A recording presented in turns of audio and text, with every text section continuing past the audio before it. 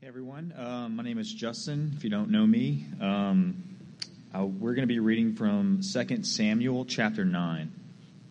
So I'll give you a minute to turn to that if you're using your Bible app, or we'll also have it up on the screen.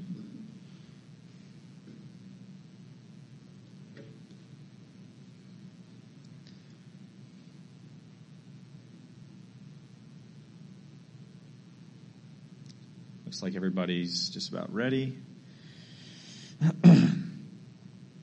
David asked, "Is there anyone remaining from the family of Saul I can show kindness to for Jonathan's sake?" There was a servant of Saul's family named Ziba. They summoned him to David, and the king said to him, "Are you Ziba?" "I am your servant," he replied. So the king asked, "Is there anyone left of Saul's family that I can show the kindness of God to?" Ziba said to the king, "There is still Jonathan's son, who was injured in both feet." The king asked him, "Where is he?" Ziba answered the king, "You'll find him in Lo-debar, at the house of Machir, son of Amiel." So King David had him brought from the house of Machir, son of Amiel, in Lo-debar. Mephibosheth, son of Jonathan, son of Saul, came to David, fell face down, and paid homage.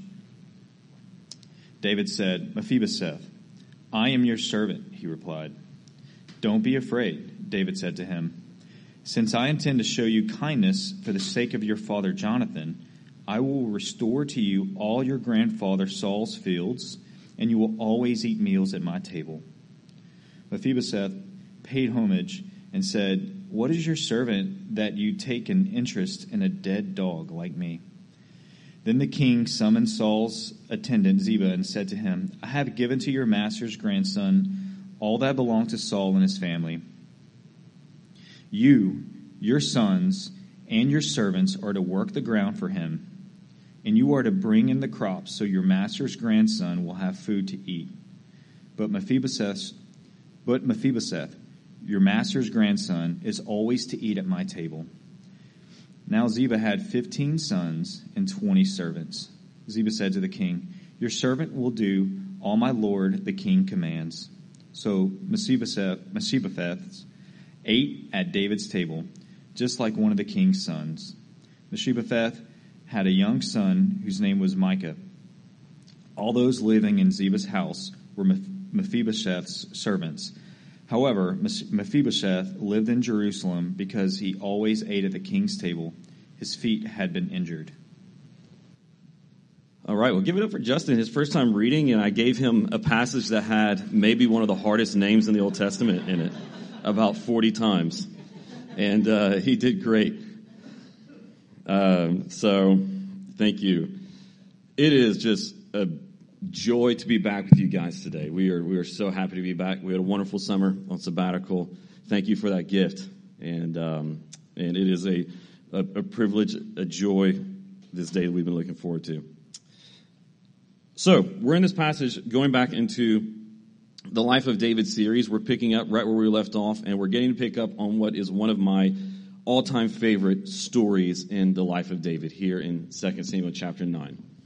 So, to put this in terms of, or to understand the significance and uniqueness of what's going on in this passage here, we take it for granted today that we have peaceful transitions of power, peaceful transfers of power today, right? Whenever we have one government moving on to another, whenever we have one administration transferring to a new administration, these things usually happen peacefully. They usually happen without any bloodshed. We have this here in America today, right? We have peaceful transfers of power from one administration to another, whether it be governors, presidents, mayors, or so on.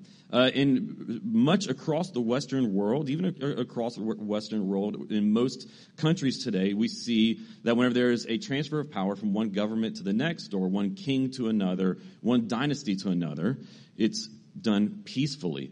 But what we need to understand is that in terms of world history, going back more than just a few hundred years, but going back quite far, that what we have today is incredibly unique. We just take it for granted, but we don't understand that things have not always been this way. And that historically speaking, transfers of power from one dynasty to another, one king or emperor to another, or from one government to another, were usually done by blood and not by votes. They were done by the new incoming king or dynasty slaughtering the whole family and servants and all those who were loyal to the previous one. And this is how they solidified their power and secured their new position. Even back during David's time and in the time of Israel, in the surrounding nations, this is how it was done. You gained your power by killing off everyone else who could possibly lay any claim to your throne or be any kind of a threat to your power. That's how things were done. But not in Israel. Now we'll see whenever Israel falls away from God and is not faithful to him, they do start to act like the nations around them. But it was not to be that way in Israel. There was to be peaceful transfers of power that were done not by blood, but were done according to the law. And we also see that being done here in 2 Samuel chapter 9. David is secure, and he's resting in his power, and he says, is there anyone left in Saul's household? In this context, you're usually thinking he's making sure there's no other threats. He's making sure there's no other challengers to his throne. That's what you would be thinking. That's what all the cultural expectations would be pointing to, what the momentum of his kingdom would be going towards. But he does something else. He's not asking, is there anyone left in Saul's household so he can eliminate those threats? But why? He says, because I want to show kindness. What is it that made Israel unique and that we see David really exemplifying here, especially among all the nations around them? It's one word. Covenant. It is their covenant that made them unique. They were a nation that was not built upon just raw power. You see, if you are a nation built just upon raw power and an authoritarian who holds that power, well, then that authoritarian must make sure that there is no one who is a threat to that power, so that they might hold all authority without challenge. But not so in Israel. The king did not hold all authority. God did. God holds all authority. The king and the people, and whoever the king would be next, were all in covenant with one another and in covenant with one another under God. And God had given them his law. He had given them his expectations. They were a society which was based upon covenant. And so it was because of that covenant that it made them unique. And it is because of covenant that David wants to show kindness to Mephibosheth, instead of just making sure that he gets rid of any challengers to his throne. We're going to look at this story and consider what we have to learn from it through a framework of 3 key words. The first one is kindness. The second is interest. And then the third is table. A great way to learn how to read the Bible and make sure you're getting what's going on there is learning how to identify key words. So that's the 3 today. Kindness, interest, and table. So let's begin by looking at kindness and understanding what kindness means in this passage, what we can learn from it. You know, there's this similar theme that you see in a lot of adventure movies, whether it be Indiana Jones or whether it be The Goonies or any of these other adventure-type movies where they're going on this quest to maybe discover something or to get to a destination. They come to a point in time where they are blocked from moving forward in their journey. There's a wall or there's a door, or there's a passage that they cannot get through without having some kind of a secret key or a code. And they've got to get that key. They've got to get the code. They have to decipher, what they need in order to unlock that door or open that passage and continue on in their journey. Well, whenever we look at this story here, we often feel like there's a lot of doorways or obstructions between us and understanding God's word sometimes, right? Because it's far removed from our context, and sometimes it's difficult to connect it to our experience. Well, I'm going to tell you, here is what the secret code is. Here's the key to unlock the door so that we can see all the significance that there is for us in this passage. It's verses 7 and 8. Verses 7 and 8 they're the key, they're the secret code to understanding this passage and reaping its treasures. In verse 7, here's what it says. We're going to look at verse 7 first, and then in the next part, we're going to look at verse 8. In verse 7, here's what David says. He says, don't be afraid, he says to Mephibosheth. Now, why would he say that? Put yourself in Mephibosheth's shoes. Remember, he is the grandson of Saul. He's the only remaining heir. Moreover, he is powerless. He's a cripple. He's defenseless before the king. Put yourself in his shoes. You'd be afraid. Because remember, you know what all the cultural expectations are pointing to and expecting David to do.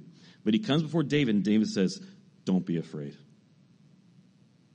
Since I intend to show you kindness for the sake of your father Jonathan, I will restore to you all your grandfather Saul's fields, and you will always eat meals at my table.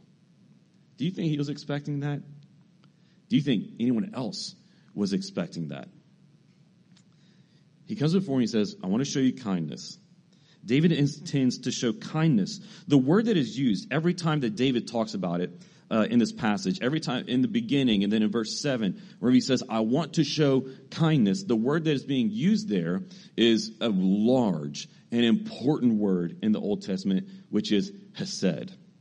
Hold on to that for just a moment. We're going to talk about it more in a second, but he's saying, Mephibosheth, I intend to show you hesed for the sake of your father Jonathan. So why does he want to show him kindness instead of just getting rid of a threat or challenger to his throne? He says it clearly. He says, because of Jonathan. Now, what is it about Jonathan that makes him want to show this kindness and give these gifts to Mephibosheth? Well, if you remember, we've got to go somewhat of a ways back, but if you remember, Jonathan was the son of Saul. Right? Now, Saul and David eventually became enemies because Saul was trying to kill David whenever he realized that David was going to be the successor to his throne. So he chases David into the wilderness.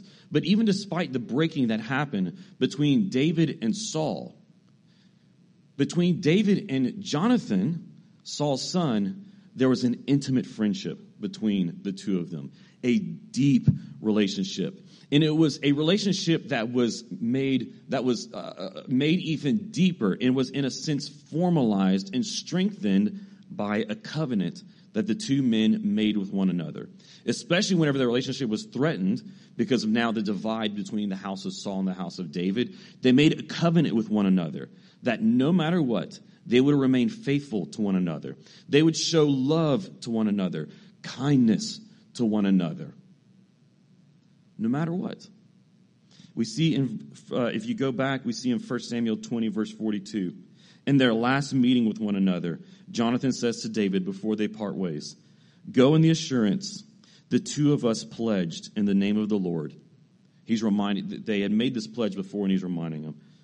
He says, you can go in assurance of this because we made this pledge. I'm not going to come chasing after you. I'm not going to go after your household or your descendants. And I know you will do the same for me. He says, the pledge we made in the name of the Lord when we said, the Lord will be a witness between you and me, between my offspring and your offspring forever. David now, fast forward, upwards a decade and a half maybe, remembers that covenant and that pledge that he made with Jonathan all those years before. A long time has passed between this covenant and where David is right now. A long time has passed. A lot has happened. There are no pressures on David to honor this covenant. He holds the authority. No one's expecting him to. It's likely that no one even knew because they had made these covenants together whenever they were out in the wilderness. No one even knew about these pledges between David and Jonathan and between their households and the peace, the relationship that would be between them even whenever David reigned. There he is. No one knows, most likely. There's no pressure on him. There's nothing for him to gain from showing kindness to Mephibosheth. Mephibosheth has nothing. He's a cripple. He has no possessions. Because of Saul's foolishness, his grandfather, they lost all their family wealth. David has nothing to gain, no pressures on him to do it. There's nothing binding him to doing what he does here, to showing kindness other than this, hesed. You remember that word that I said is so important to remember? Hesed is the only motivating factor, the only thing that obligates David to fulfill his covenant. You know what hesed is? It's often translated, here it's translated as kindness. But in other places in the Old Testament, it is translated as covenantal love. It's translated very often as loving kindness. It is the kind of covenantal love, loving kindness that the people of God receive whenever God pours his grace upon them, whenever he redeems them, delivers them, sustains them, protects them, despite them not meriting it, despite them not earning it.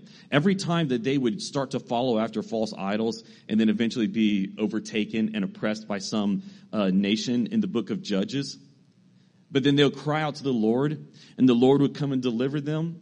They didn't deserve it. They had gotten themselves into that situation. And no one's twisting God's arm. Who can tell God what to do? Why would he come to rescue them? Hesed. Because he had made a covenant with them. Time and time again. What is it that motivates and obligates David to do this? Nothing other than Hesed. Covenantal love. There's an Old Testament scholar named Bill T. Arnold, and he helps us to understand the significance of this word and all that it means. He says this term, hesed, has theological significance throughout the Old Testament, denoting the life-sustaining grace of God bestowed on humans and making it possible to have a loving relationship with him. More generally, kindness characterizes covenant relationships between God and humans or simply among humans. Therefore, it can be translated in many ways: grace, loyalty, faithfulness, love, mercy, goodness. What makes hesed an act of kindness is often the fact that one member in the relationship is in a position to render help or aid to the other, who is for one reason or another in need or unable to help or aid the other. Hesed is what is being transferred from David to Mephibosheth here. One member who does not receive or need the help of the other, rendering aid and kindness to the one who is in need, simply for no other reason than covenantal love, covenantal kindness. It's the kind of grace, love, and kindness that we receive from God. So our first point is this: covenantal love is exhibited in unconditional kindness. Covenantal love is exhibited in an unconditional kindness. Like I said before, the nature of our relationship with God is one of hesed. Look over your life and reflect on all the ways that God has provided for you. Reflect on all the ways that he has been so good to you. The times whenever you felt hopeless and he sends light on the horizon. The time whenever you felt like all doors were closed and that he made a way.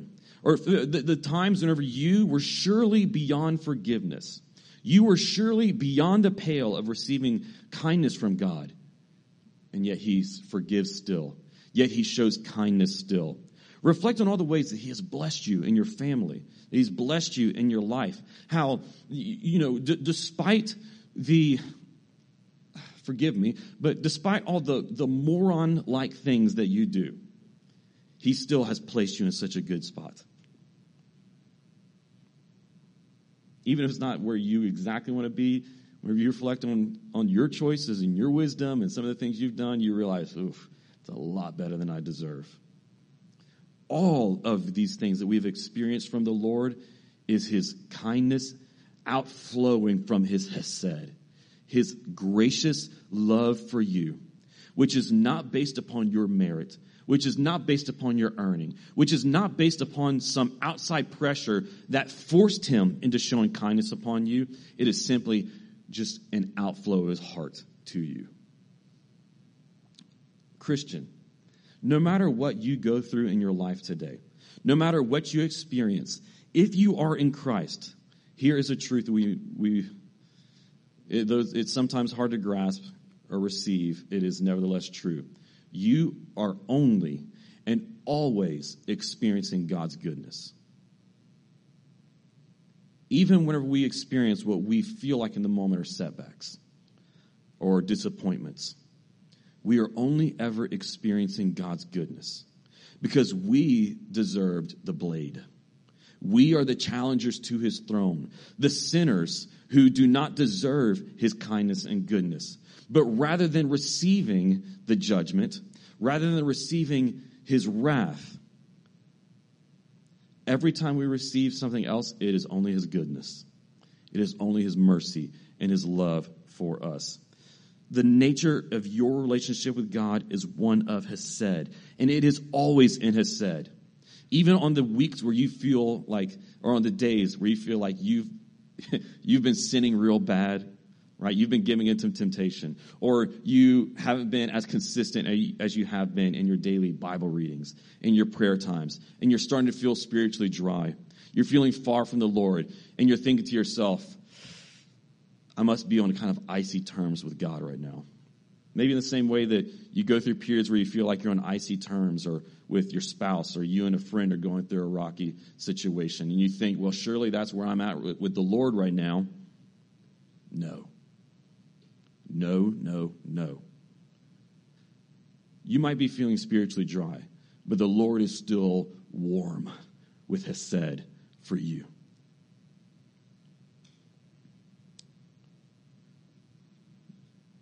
But what does it mean for us as we receive God's loving kindness and his hesed? What does it mean for us as we live as the recipients of this? What it means is that as we have received it, then we must fulfill our obligations to show kindness to those in which we are covenanted. This is how we live this out and apply this in our lives. Fulfill your obligations to show kindness to those in which you are covenanted. You have covenantal relationships in your life right now. If you are married, you are in a covenantal relationship, right, where there has been clear promises made, obligations that have been promised to one another without any, with unconditional terms. You are in covenantal relationships with your spouse. With those who you are in deep friendships with, you know, you might not have made an actual pledge where you sawed some animals in half and walked in between them like Abraham did with the Lord, or like David and Jonathan most likely did. Maybe you and your friends haven't done that, but you grow to a place of intimacy. You grow to a place of closeness where you know, I would do anything for this brother or for this sister, and I know that they would do anything for me. And maybe you tell each other that, and maybe you remind each other of that whenever you're going through difficult times. And so even if you didn't say it explicitly, you know there's a covenantal bond between us. Fulfill your obligations to that bond in your friendships. If you are a member of this church, we practice covenantal membership in this church. We make oaths. We commit ourselves to one another. Therefore, if you are a member of Redeemer, you have covenantal obligations to those here whom you are in that relationship with. So consider and reflect on all these different covenantal relationships that you have in your life, and ask yourself, how well have I been showing hesed? How well have I been showing hesed? Have I been there for them whenever they needed it? Maybe whenever it asked some sacrifice of me. Whenever I knew that one of my fellow church members was going through a hard time, whether it be just emotionally in their life, whether it be financially, whether them maybe going through some sin. I knew about it, but I withheld some hesed. I withheld showing some kindness in the emotional sacrifice it would take to bear their burden with them, with the financial sacrifice it would take to give them a helping hand. Did you withhold hesed in that moment? Maybe in your friendships, ask yourself, have I been fulfilling my obligations to them by showing them hesed, by being a dependable friend, by being someone who your friends absolutely know that your yes means yes and your no means no. Your I will be there means I will be there. Even down to the things of I will be there at this time means they know means I will be there at this time. They trust in you. They depend on your word because you hold to it. You're obligated to it. Same with your spouses, with your children, with your parents, your siblings, all those in which you're covenanted? Have you been showing that kindness? Have you been fulfilling your obligations? So, the second key word that I want us to consider here in this passage is interest. Interest. Like I said before, to open up the secret passageway and to be able to reap and pillage the treasures that there are hidden behind the door, sometimes we need that code or we need that key to unlock the door. And I said it's verses 7 and 8. We already looked at verse 7, but I think verse 8 as well is the key that helps us to be able to enjoy the privileges, the treasures, the feasts that there are for us to savor in this passage. In verse 8, after David says to Mephibosheth, don't fear, because I'm showing you kindness. I'm going to restore to you all that you lost that should have been yours. So all of Saul's fields, all of his wealth, all of his servants, you're receiving all of that. And more than that, you're going to eat at my table always. After he says this to Mephibosheth, you can almost see the shocked look on his face as he sits on the ground before the king in the king's throne room, expecting a death sentence, but hearing that instead. That's a jaw-dropping moment. You can almost see his pale, surprised face, and maybe tears welling up in his eyes as he says, "What is your servant that you take an interest in a dead dog like me?" He cannot believe it. I bet there are a lot of other surprised faces in there. Maybe no one could believe it, what just happened. It defied all cultural expectations. It defied what anyone would have thought of David, where he showed this kindness. He says, "What is your servant that you would take an interest in someone like me?" What is it that will make David take interest in him? Once again, David had been sitting comfortably, securely on his throne. All that belonged to the former king, to the former house, former kingdom, could have been his for the taking. All that wealth, he could have taken it. No one would have stopped him. No one would have thought of anything. No one would have questioned any of it. He didn't need to go out of his way to search down for Mephibosheth, to see if there's anyone left in the house of Saul, to find Ziba and bring Ziba in to him. He had plenty of other things to do.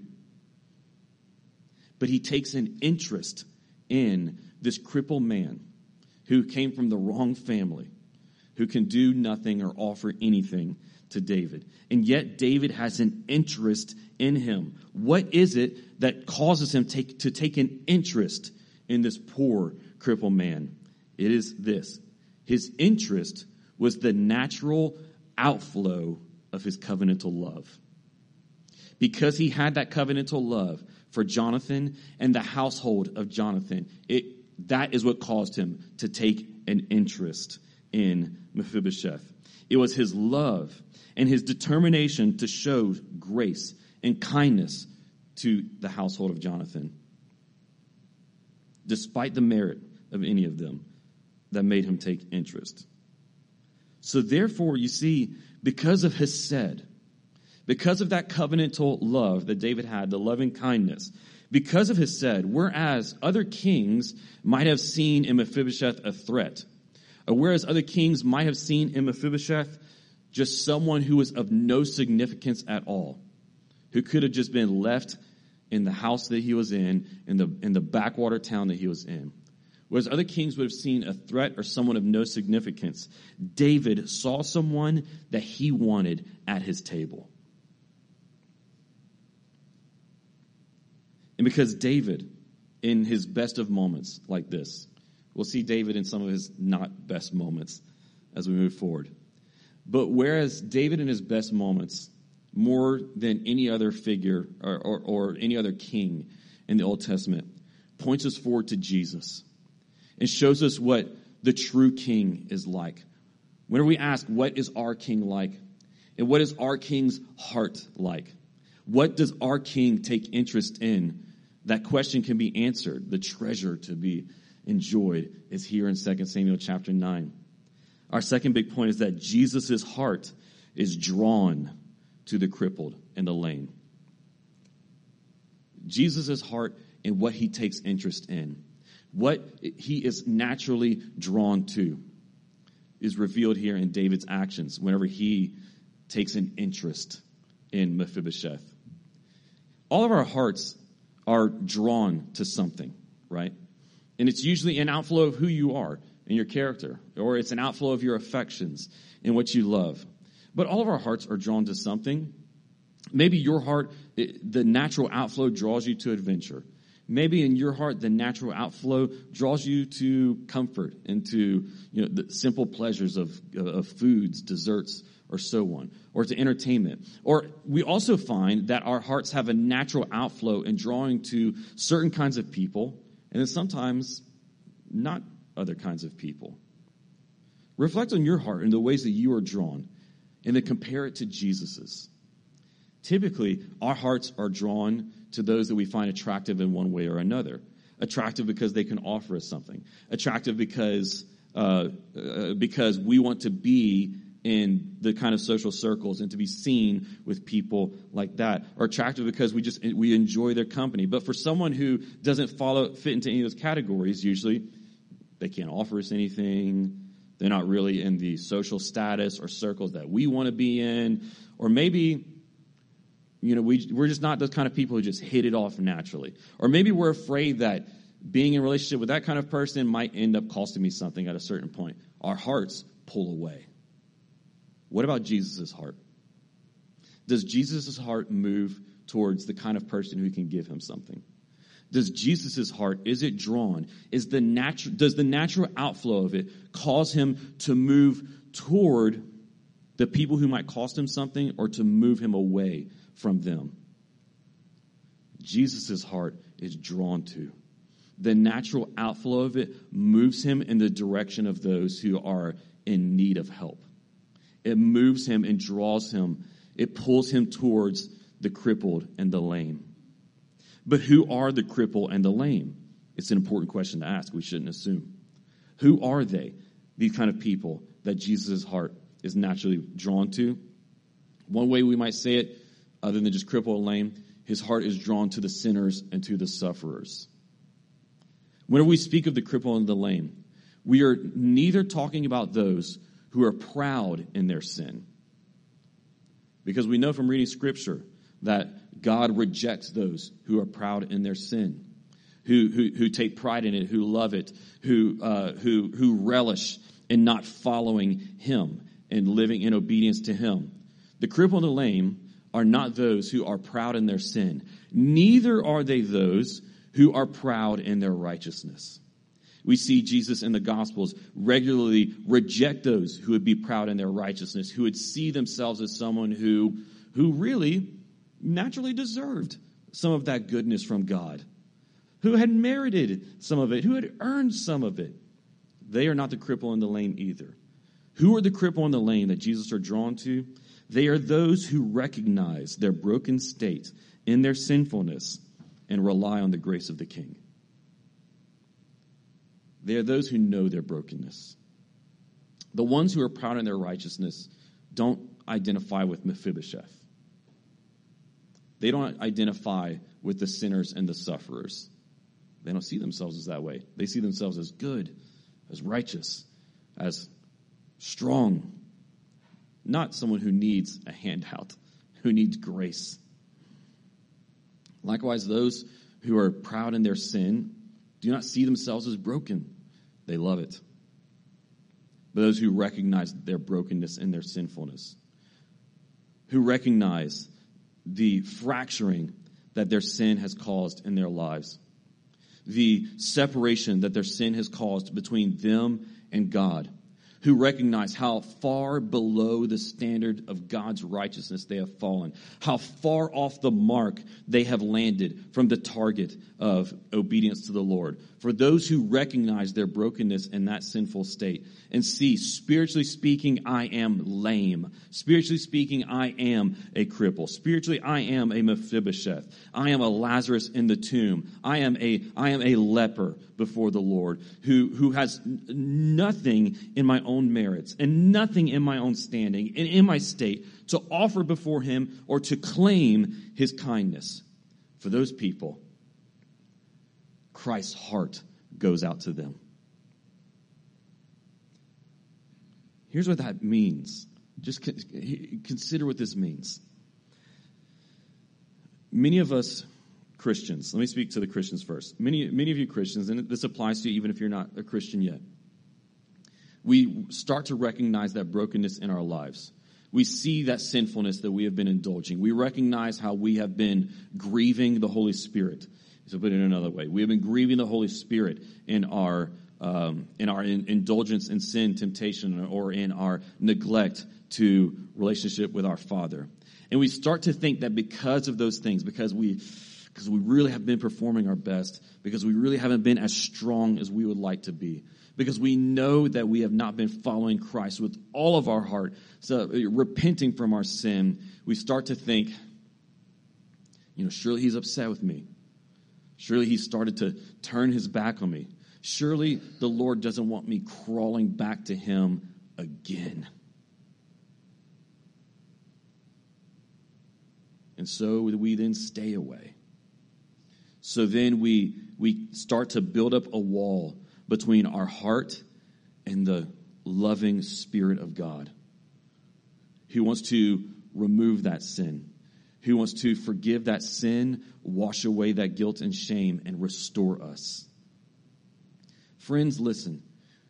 Anytime that we feel distant from God, it is not because he has pulled away from us, but because our hearts have pulled away from him. He always stands more ready and more eager to renew and to restore, to quench the thirst, right? To heal the brokenness that is there than even our own hearts are. This is a trick that Satan plays on you. The greatest deceit that Satan can pass on you in your day-to-day life is this. You thinking that God's heart is pulled away from you because of your sin. We often think that Satan's greatest trick or the greatest thing he can do to us is to indulge in some kind of sin, to go on a temptation bender of some sort. And that's the worst thing that he can do to us. That's not the worst thing he can do. The worst thing he can do is make you harbor twisted and dark thoughts about God's heart. That God's heart is pulled away from you. That Jesus' heart isn't drawn to the sinners and the sufferers like you. But that instead, he recoils at someone like you. That's the worst thing that Satan often gets us to believe, more so than us indulging in any sin or temptation. So that whenever we sin or whenever we are broken, we then don't go to the Lord. So here's what this means. It means recognize your sinful state before the King and then understand that he is drawn to you. So go to him. Recognize your sinful state before the King. It's easy for us to fall into one of those categories, which I said are not the cripple, to start to become comfortable and complacent in our sin or to become proud in our righteousness. We need to often remember our sinful state before the Lord. How every advance in the faith and how even every progress in our character, praise the Lord for those things. We want those things and we rejoice in them. But even those are by his grace. Even our efforts are fueled by his empowerment from the Holy Spirit. You need constant reminders of your neediness before God the Father, even for your acts of righteousness. Wherever you do, hallelujah, give all credit to the Lord. Recognize your sinful state before the King. And then remember, it is not your sinful state which bars you from his heart, but that it is the very thing that his heart goes towards. Dane Ortland, in his book, Gentle and Lowly, wrote this. He said, when you come to Christ for mercy and love and help in your anguish and perplexity and sinfulness, you are going with the flow of his own deepest wishes, not against them. Friends, we have a gentle King. We have a loving Savior. We have a God, our King, who has nothing but hesed for you and I. So that when we come to those moments where we think to ourselves, how in the world, or upon what grounds, or how after the umpteenth time that I've gotten myself here, could the king take an interest in a dead dog like me? You have the answer why he takes an interest in you. Because it is exactly in that state that you're in that he is most drawn to you. So don't hold yourself back. Don't let those barriers and those doors remain closed, but open them up to the Spirit of Christ, which is one of grace and love, kindness and gentleness for you. The last key word in this passage is table. Several times in this passage, I think, if I remember right, it says 4 times, okay? You remember I said before, one way you get real good at reading the Bible is learning how to pick up keywords. Here's the best way to see, to discover important keywords, if they say it again and again. You read, and if you start to see the same word, even one that seems somewhat insignificant, like table, but it says it over and over and over again, look, you don't have to know Hebrew to know, okay, there's something there, all right? And 4 times in this passage, it says Mephibosheth will always eat at the king's table. David says it to him. It says it again later. He will have a seat at the king's table. And it says he will have a seat at the king's table and eat and sit there in the relationship in the palace for all of his days like one of the king's sons. Consider the movement in terms of status in place for Mephibosheth in this short little story. In this short chapter in 2 Samuel, we see him go from living in the house of a nobody, right? Who's that guy? You say he was in the house of Micah in this town that you never heard of. He literally came from nowhere, from the house of nobody. Cripple and lame. No property, no wealth. To at the end of the passage, the wealth of the previous kingdom is now his. Right? Even Ziba, all of his sons, and all of Ziba's servants are now his. So that they maintain that wealth, and that wealth becomes something that generates more wealth. Right? That's what he just got. Right? It's like better than winning $1 million. You receive a company that generates $5 million a year. Like that's what he got. Right? And he's no longer in nowhere in the house of nobody, but he's in Jerusalem in the house of the king, eating and living like one of the king's sons. Now he has royal status in Jerusalem. Why? Because David showed Hesed to him through relationship, restoration, and raising his status. He shows it to him in relationship. There is now peace between them. You remember he came in afraid, and David said, don't be afraid. He's restoring that relationship between them. But the fissure that there was between the house of David and the house of Saul, David has now healed and brought together in that relationship. Moreover, like I said, he receives all that was lost because of his grandfather's foolishness. More so, even his crippled state was something that had come about because of his grandfather's foolishness. If you go back and read, it's actually whenever Saul had finally fallen in the battle of Mount Gilboa, there was this terror that spread, and people started fleeing towns, cities, because they thought the Philistines were coming in to wipe them out. And Mephibosheth was just a boy at this time, and it said that his nurse, in the chaos and frantic moment and in the terror, dropped him, and that is what made both of his feet lame. He's crippled because of Saul. He's poor because of Saul. He's a nobody because of Saul. But because of the Hesed of David, all has been restored. And then moreover, like I said, he is raised to a royal status. Here's the last thing that we learn and see through Mephibosheth being given a seat at the table of the king. The gospel is the good news that we are not merely pardoned nor pitied by God, but that we are adopted as his sons and are seated at his table.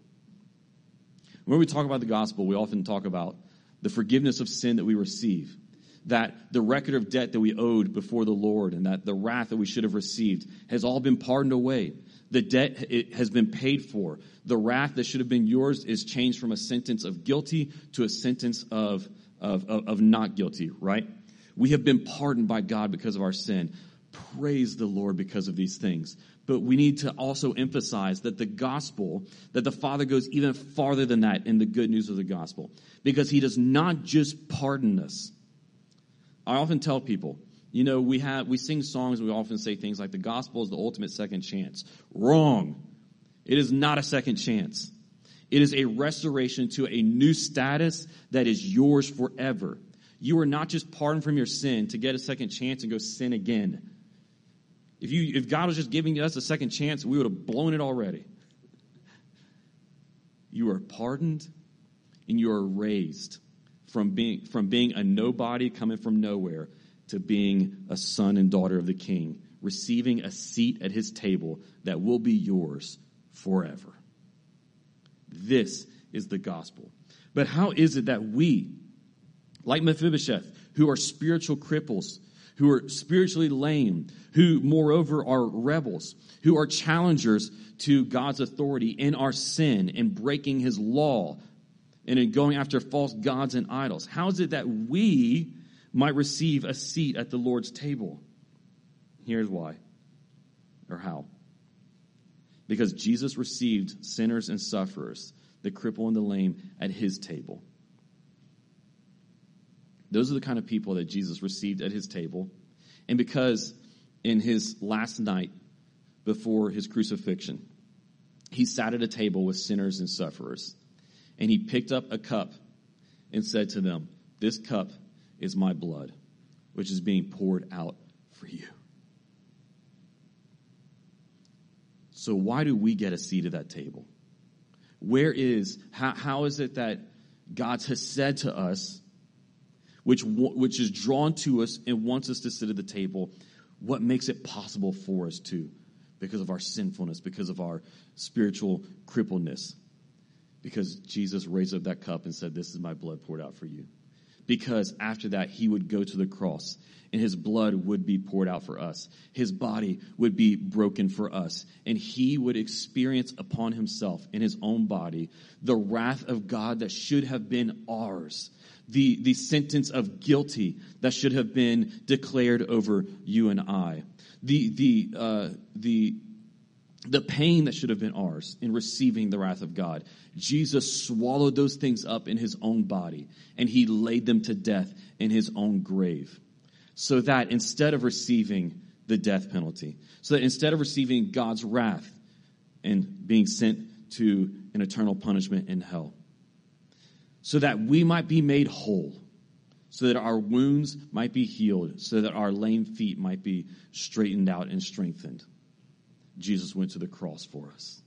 And this is how we are then raised up from our status of being in sin, being a nobody from nowhere, to having a seat at the table of the King.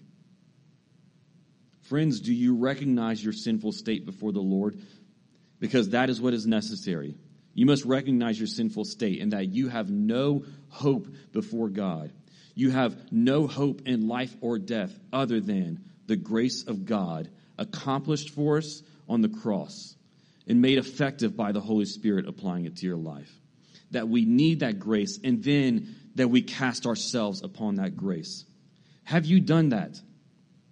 Have you recognized your sinful state and then cast yourself down before the foot of the cross, saying, "I have no other grounds to come before the Lord other than Jesus' blood, which has soaked these beams"? And then have you claimed your seat at the table? Because he wants to give you one. But you must go to him, cast yourself upon his grace, and then take your seat at the table. Let me implore you, whether you are just a weary Christian or whether you are maybe going to receive the grace of God for the first time today, accept his grace. See yourself in Mephibosheth going before the king and recognize that this is the storyline that God wants for your life. The experience of Mephibosheth, he wants to be your experience. Accept his grace.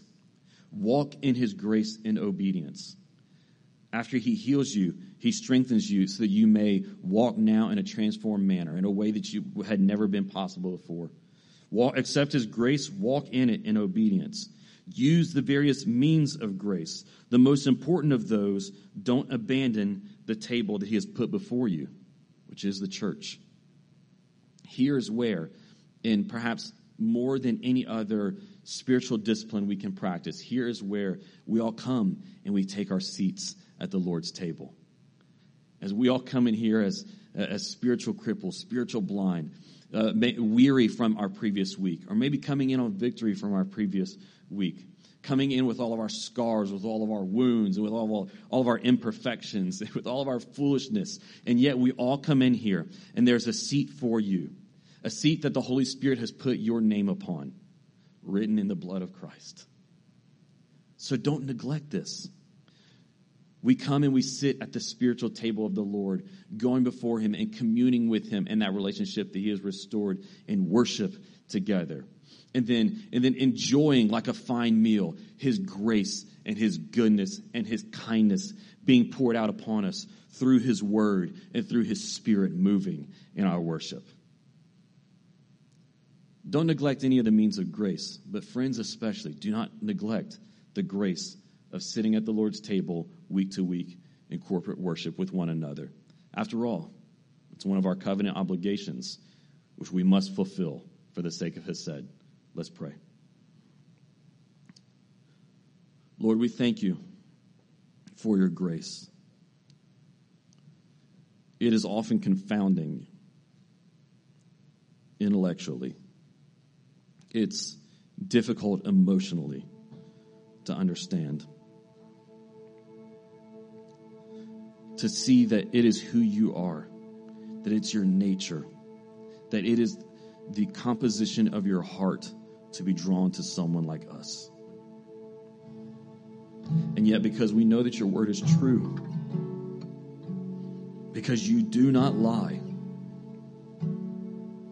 because you do not change your mind, whenever you say that this is who you are, we can believe it. So for all those who came in here this morning carrying shame, for all those who came in here this morning dry or questioning, or with all kinds of guards built up around their heart, with doors closed, locked, and bolted, let your Hesed open those doors, tear down the walls, quench the thirst of those who are dry, heal the brokenness of those who are crippled.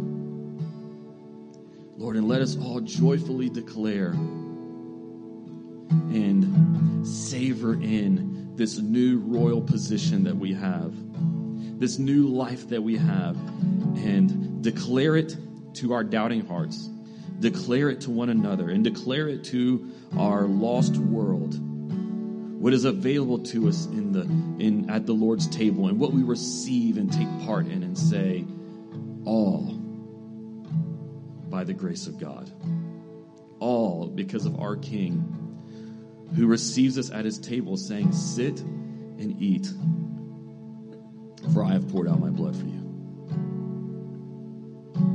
Father, draw us in to repentance, faith, and obedience by your loving kindness. In the name of our King, who shed his blood for us, Jesus Christ, we pray these things. Amen.